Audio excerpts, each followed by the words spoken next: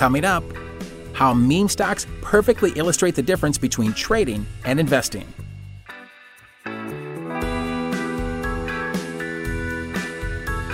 From Thrivent Asset Management, welcome to episode 3 of Advisors Market 360, a podcast for you, the driven financial advisor.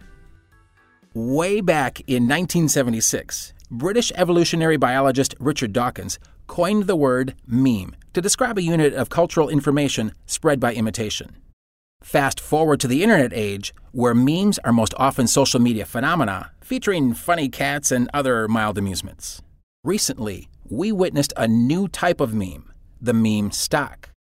Popular with younger retail traders, these are stocks that often trade more on hype than on underlying fundamentals.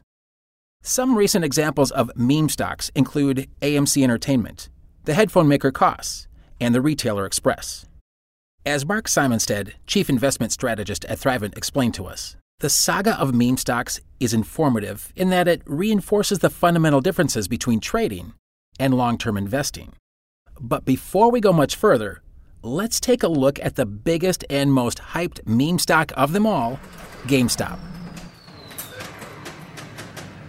GameStop is a small, money-losing company. Its business is selling computer and video games in small stores, predominantly in malls. It has struggled in a dynamically changing technology and retail environment, where an increasing number of gamers are now downloading games from the internet rather than buying them at a store. Also, the company is saddled with debt. Due to its very poor operating performance and deteriorating financial performance, the stock has languished for years. Many hedge funds recognize this challenging fundamental situation and collectively decided to short sale the stock. As a quick review, in a short sale, a trader essentially must first borrow a company's stock from existing shareholders before selling it. In doing so, the trader is obligated to abide by margin rules that the brokerage industry has established. These rules require that, if contrary to the trader's bet, the stock starts going up, the trader is required to either buy back and return the borrowed stock or post cash collateral to maintain their short position. Although hedge funds had established what seemed to be a rational short position in GameStop, as well as other companies experiencing challenges, some individual traders found a few kernels of potentially positive news and began buying shares in these deeply distressed stocks. They also noted, through required public disclosure, that there was a growing level of short interest in these stocks. Knowing that the hedge funds, who had sold stocks short, would be required to buy back the stocks if prices started trending sharply higher, created even more interest in GameStop. Individual traders then used the exponential communication power of social networks to broadcast their intentions and solicit new followers, thus garnering what was effectively a flash virtual mob. An astounding number of individual traders then began aggressively buying these meme stocks. Although this sounds like it was coordinated, it most likely began as a loose confederation of intentional retail traders attracted to a speculative play. That then led to a multitude of other trend followers, many of whom had little knowledge of the situation except that the stock was vaulting higher. From a fundamental perspective, the buying seemed entirely irrational. However, from a technical perspective, it was rational. It was a classic short squeeze. What's really interesting is that this is the first significant circumstance where the intersection of social media and the securities markets led to such dramatic losses for some institutional traders. It also generated incredible profits for some small individual traders, although many individuals probably suffered losses. The press has framed this as a compelling story of David versus Goliath, with small traders slaying the fearsome institutional hedge fund traders. This is actually somewhat accurate. A few notable hedge funds were blindsided by this development and suffered damaging losses. These hedge funds had established rational short positions in the stocks of companies whose prospects looked very dim. They were unprepared for what would be considered the irrational behavior of the flash virtual mob. They did not anticipate individual traders were buying just to play the game or to be part of a movement to inflict financial damage to sophisticated financial insiders, including hedge funds and other institutional traders. What's not new is that financial history is littered with stories of speculation that were fueled by conflicting perspectives of an asset's value, excessive positions, and using debt or derivatives for leverage. But meme stocks are a little different from past short squeezes.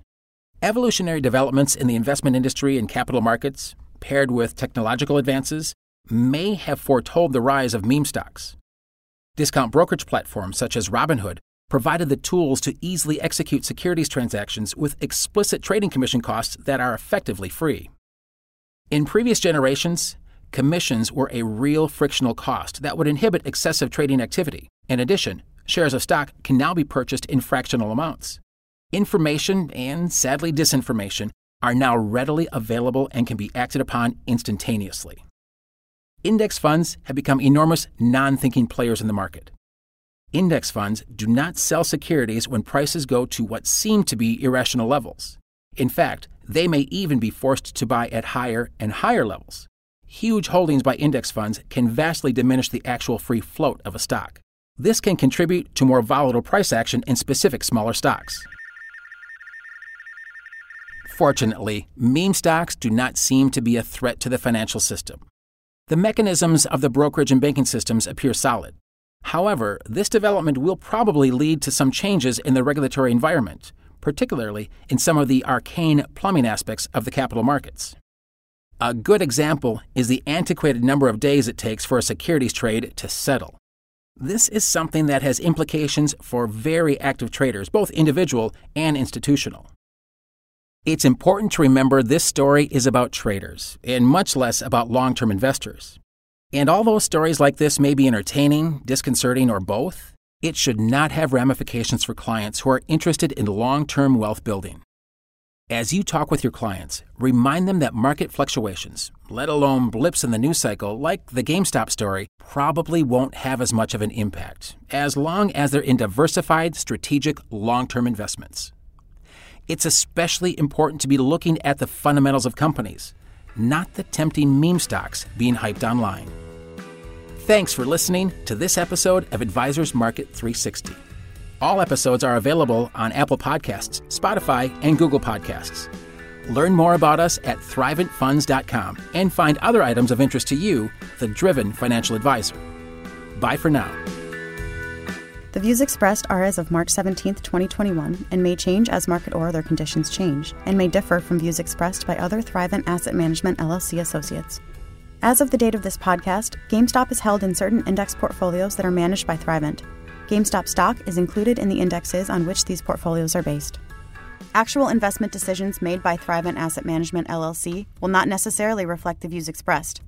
This information should not be considered investment advice or a recommendation of any particular security, strategy, or product. Investment decisions should always be made based on an investor's specific financial needs, objectives, goals, time horizon, and risk tolerance. Thrivent Asset Management, a division of Thrivent, offers financial professionals a variety of investment products to help meet their clients' needs. Thrivent Distributors LLC is a member of FINRA and SIPC and is a subsidiary of Thrivent, the marketing name for Thrivent Financial for Lutherans.